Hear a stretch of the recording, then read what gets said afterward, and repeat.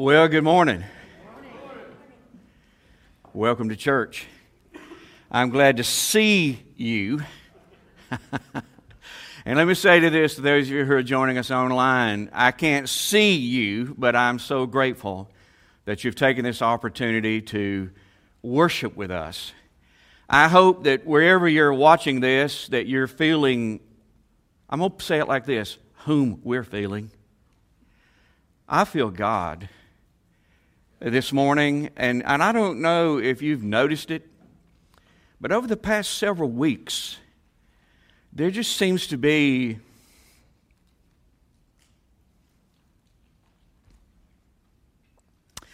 a renewed sense of the presence of God in our church.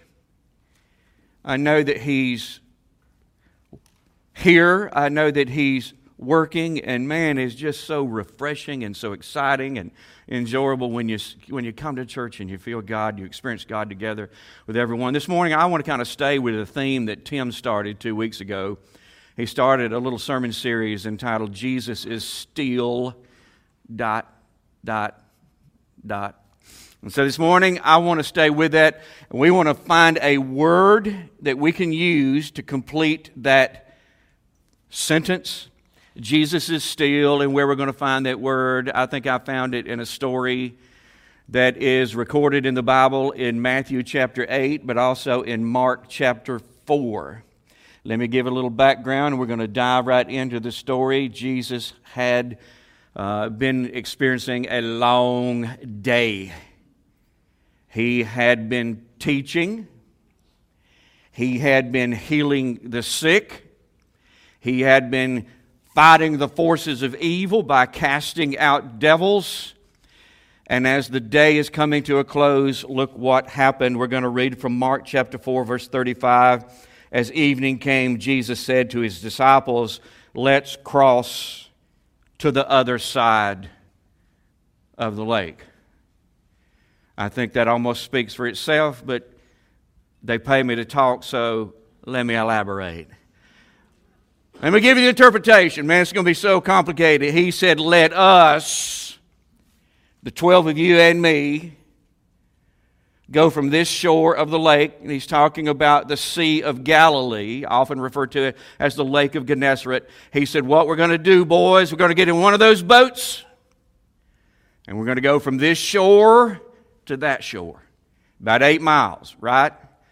So what did the guys do? Got in the boat with Jesus, and they set sail across the Sea of Galilee. Wasn't long until they found themselves in the midst of a fierce storm. That's the way the Bible describes it. Not just a storm, Beverly. It was a fierce storm. And if you look it up in the Greek language, it means they encountered gale force winds. Now, I know what you're going to be thinking these next few moments. Man, I didn't know Ronnie was so nautical. You didn't know he knows so much. Listen, all I know is how to Google things. That's all I know. What that means is they encountered winds on the open water of sustained winds between 40 and 65 miles an hour. This storm came on them suddenly. There was no warning. They didn't get a notification from the Weather Channel, batten down the hatches, get to dry land, do what you got to do because it's about to get... I'm telling you, it came on them just like that. 40 to 65 mile an hour winds over the open water. What impact do you think they had on the sea? Well, the Bible tells us very clearly in Mark chapter 4, the waves got high. Now, in the midst of gale force winds, let me tell you how high the waves get. Somewhere between 25 and 40 feet tall. I've never pictured that in my mind. In all my years of reading this story, I kind of saw waves about as high as me. No! 25 to 40 feet high were the waves, and the waves were pounding on their boat. Wasn't a yacht. All right, you know what I'm talking about? It wasn't a John boat, but it was about a 30-foot long boat made out of wood. And they're trying to navigate that in 40 to 65 mile an hour winds with 25 to 40-foot waves. Well, every wave that hit them left a little bit of water in the boat, as you can imagine. And the next thing you knew, the boat was full. They're sitting waist deep in water in the boat. I'm telling you, the edge of the boat is right down on the edge of the sea. Now, these were experienced seamen. They were raised on the water. So how do you think they were responding? Huh? Do you think they'd ever been in a situation quite like this? Probably not quite like this. But they've certainly got some measure of confidence in what they're doing. No, the Bible said they were scared to death. They're terrified. You know why they were terrified? They assumed the worst. You say, how do you know that? Well, they said themselves plainly, where you could hear it, we're going to drown. This is the end. This is the way our story ends. We're all going to go down in the sea tonight. This is it. Now, while the 12 men are experiencing this, what was Jesus doing? I want you to look at this. Verse number 38. Jesus was sleeping at the back of the boat with his head on a cushion. You know what? When I read that, you know what I say? You kidding me? Huh? He did what? How? Jesus fluffed up a pillow, lay down in the back of the boat and was howling wind. Did not wake him. The boat being thrown around all over the place did not wake him. Water splashing in on him. He's lying there soaking wet, dead asleep. But I imagine the guys were cool with this. They knew he was tired. He'd had a long day, right? I guess they were okay. Wrong. Look at this. Verse 38, Jesus was sleeping at the back of the boat with his head on a cushion. The disciples woke him up carefully, gingerly, thoughtfully. They woke him up shouting, and look what they said, "Teacher, don't you care?" I want you to notice they're rebuking him. Huh? The disciples woke him up shouting, "Teacher, don't you care that we're going to drown?" Matter of factly, positively, this is what's happening. You understand what they just did? They accused him of being uncaring. If you look at the phrase, this is what it means. This is what the actor said. Don't we matter to you?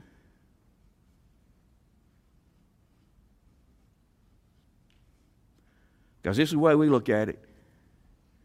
If you cared about us, you'd have done something by now. If you cared about us, you wouldn't have let us sail into this. If you cared about us, you'd stop this a long time ago. If you cared about us, you'd do something. So we kind of got it figured out. We don't matter to you. In Matthew chapter 8, it says they added kind of a demand. Save us! Get us out of this! So after they rebuked him, you know what Jesus did? The Bible said he stood up. I'd have been afraid. I got to be honest with you. I'd have been afraid if I rebuked him and then he stood up, I'm like, oh no, this can't be good.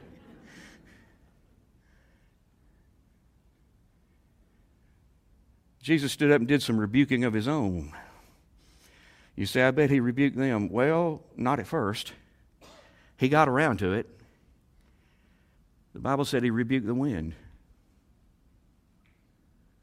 I mean, he just stood up, looked off into the distance, and just said, hush, that's enough of that.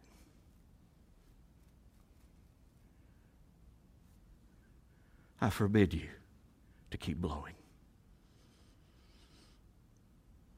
Be still. No, be quiet. I'm sorry. Be quiet, he said. Then he turned to the waves and he spoke to them and he said, and you stop all the commotion. Be still.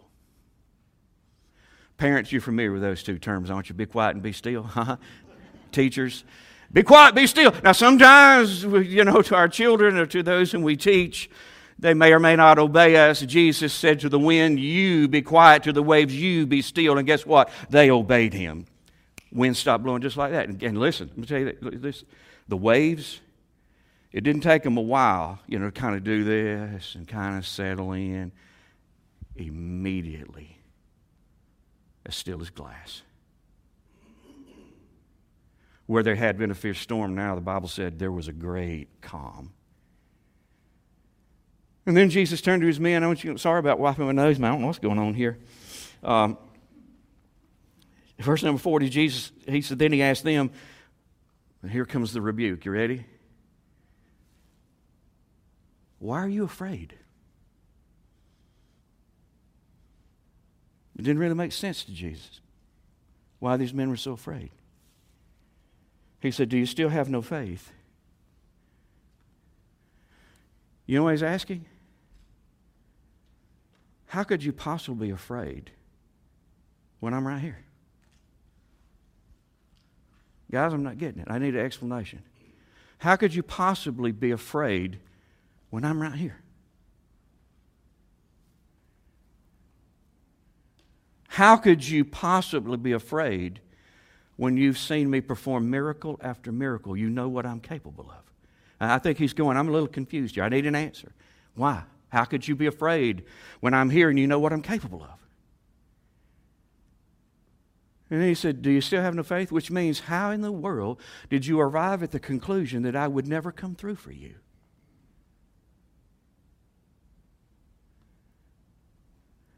Now, I don't know exactly what he did next, but I tell you what I think he did. I think he got his pillow, his wet pillow, fluffed it back up. I believe he crawled back in the boat, laid down. I believe he went back to sleep. You say, what makes you think that? Because the disciples started talking about him, and him right there. And you know what they said? They looked at one another and said, what kind of man?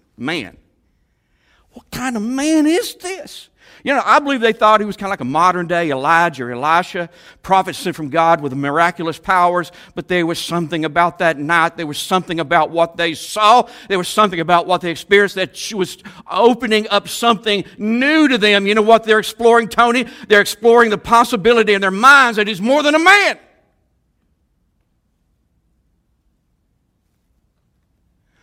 What kind of a man speaks to the wind and the waves and they obey him? You know what they started to think? I think, guys, we've had God in the boat. Look what happened next. Mark chapter 5, just the first part of verse number 1. So they arrived at the other side of the lake. You know what strikes me about that, David? I think that's where Jesus told them they were going, right? I think he said, that's our destination. We're all going to the far side of the lake. And they ended up exactly where he said. So if I'm looking for a word, I think it would be this: Jesus is still faithful.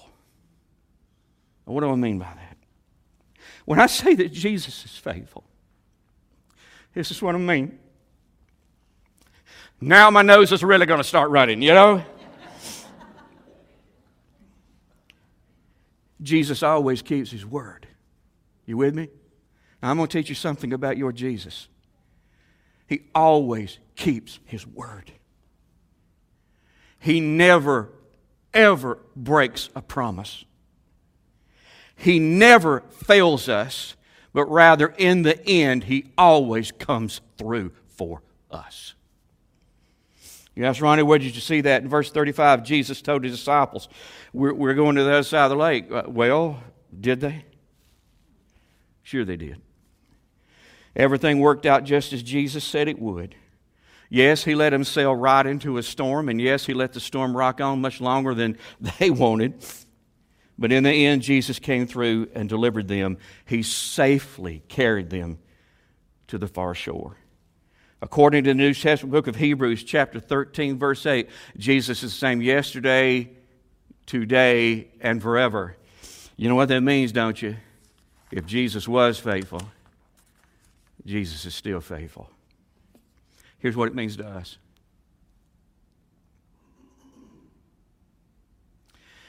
Whatever Jesus says he will do, he will do. Jesus will keep every promise that he ever makes to us. And in the New Testament book of Hebrews 13:5, Jesus made you a promise. He made you one. and you and you and me and all of you out there watching online. He made us a promise. And what is the promise? This is what He promised. I will, what's that word? It should be on the screen. I will never, under any circumstances, for any reason, fail. Nose running, spit flying. Man, I'm just, a disease waiting to spread to somebody, huh? We're going to have to push all these chairs back next week. Man, it's dangerous. Huh? What a promise. I promise you, I will never fail you. Let me put a spin on that promise. It could have been easily worded like this. I promise you, I'll always come through for you. Is this big stuff or what? I, Jesus, who can't break a promise, am making you this promise. I will always come through for you. Wow. Jesus is still faithful. So how do we respond to that? And I listened to the last song that Brock and the guys did, and I couldn't believe how well it correlated with my sermon when Brock and I didn't sit down and talk about this. But I think there was a line in that song that said, I know how my story ends. And here's what I'm suggesting. If Jesus is indeed faithful, here's what I think we ought to do. We ought to remember how our story ends.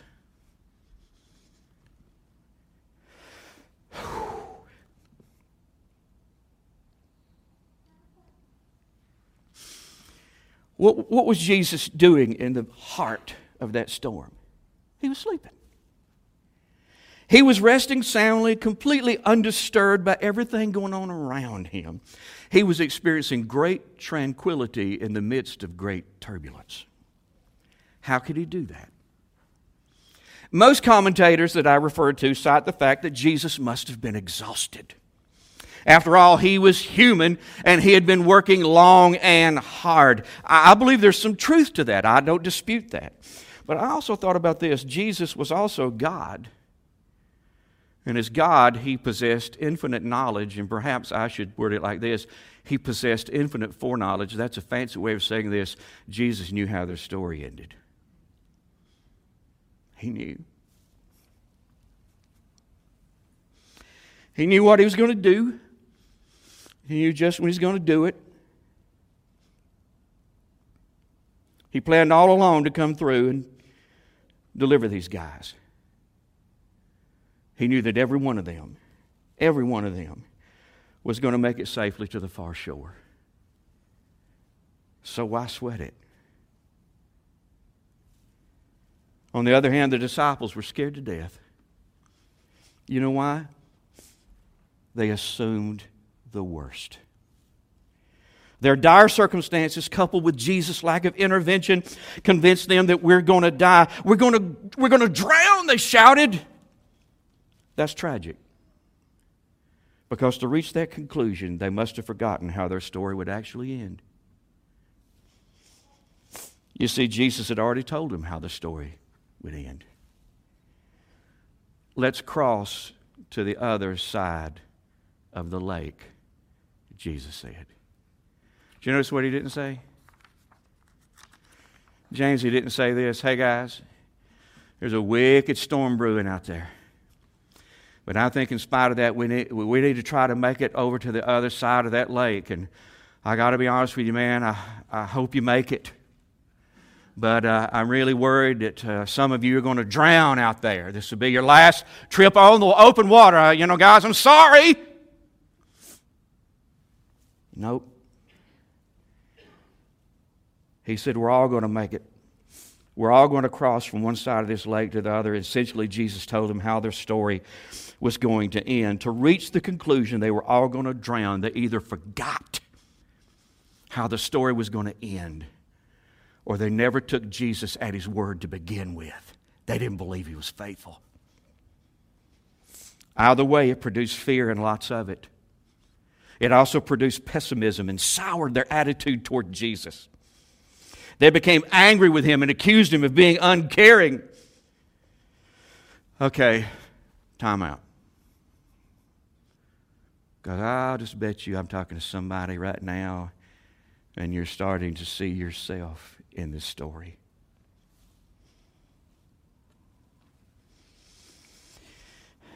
It's stormy in your world. And you're scared to death.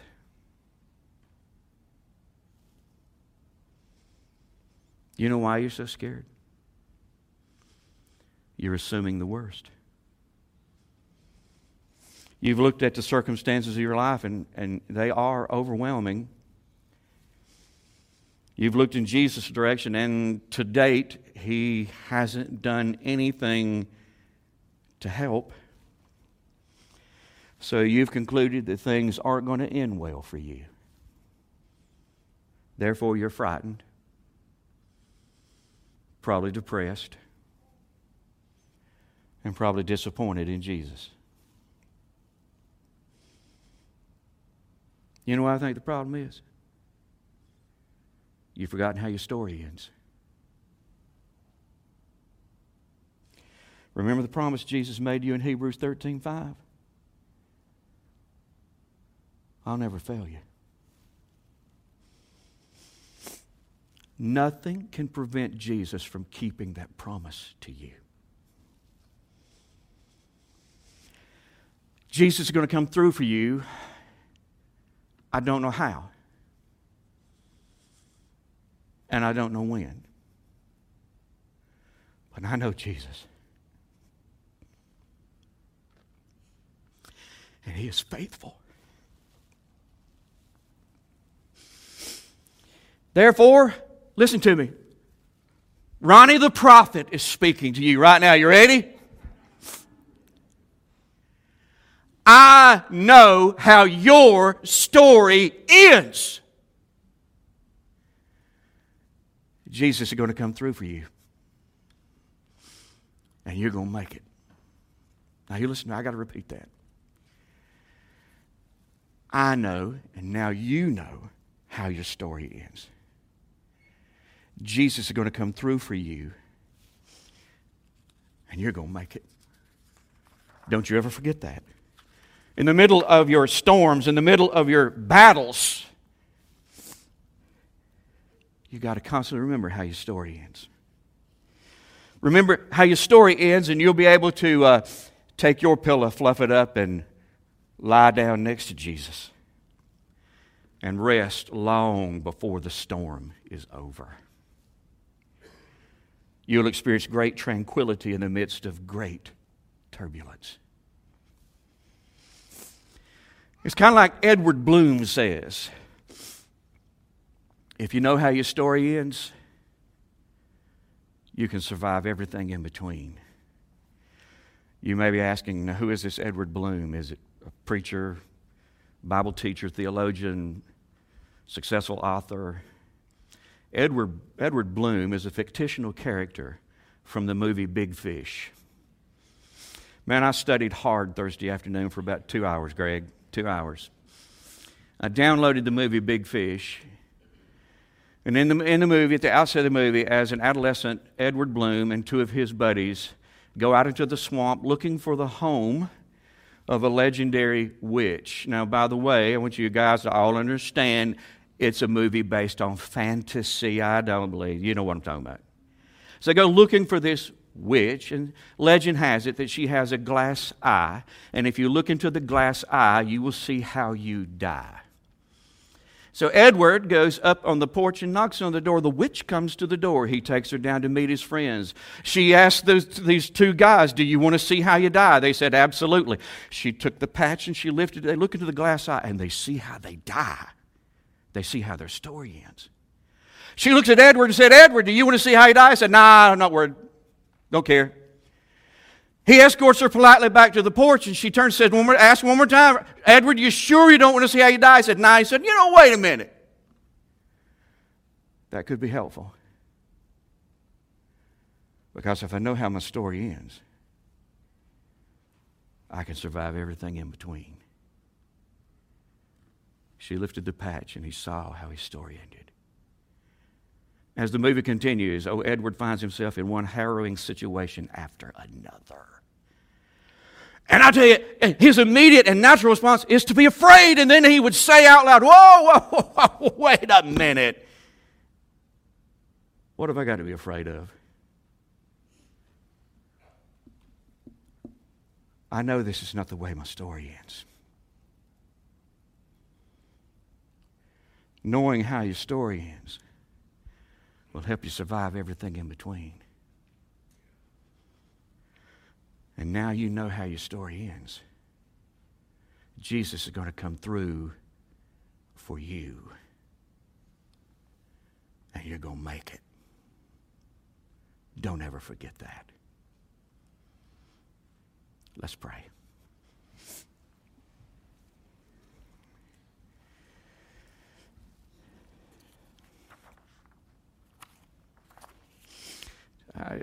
Jesus, I just want to say this first.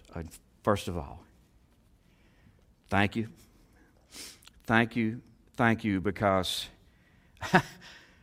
I think we all look back and can identify with these men on the sea. There have been times in our lives where we're convinced this is the end of our story.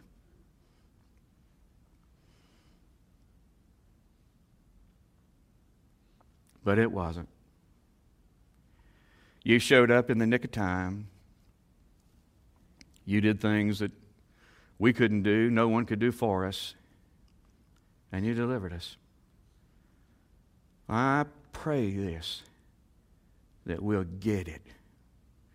That we'll start getting it, that that's just who you are. You are faithful. And so that means that whatever predicament we find ourselves in today, whatever predicament we find ourselves in sometime this year, we don't need to sweat it. We need to remember how the story ends. You're going to show up and rescue us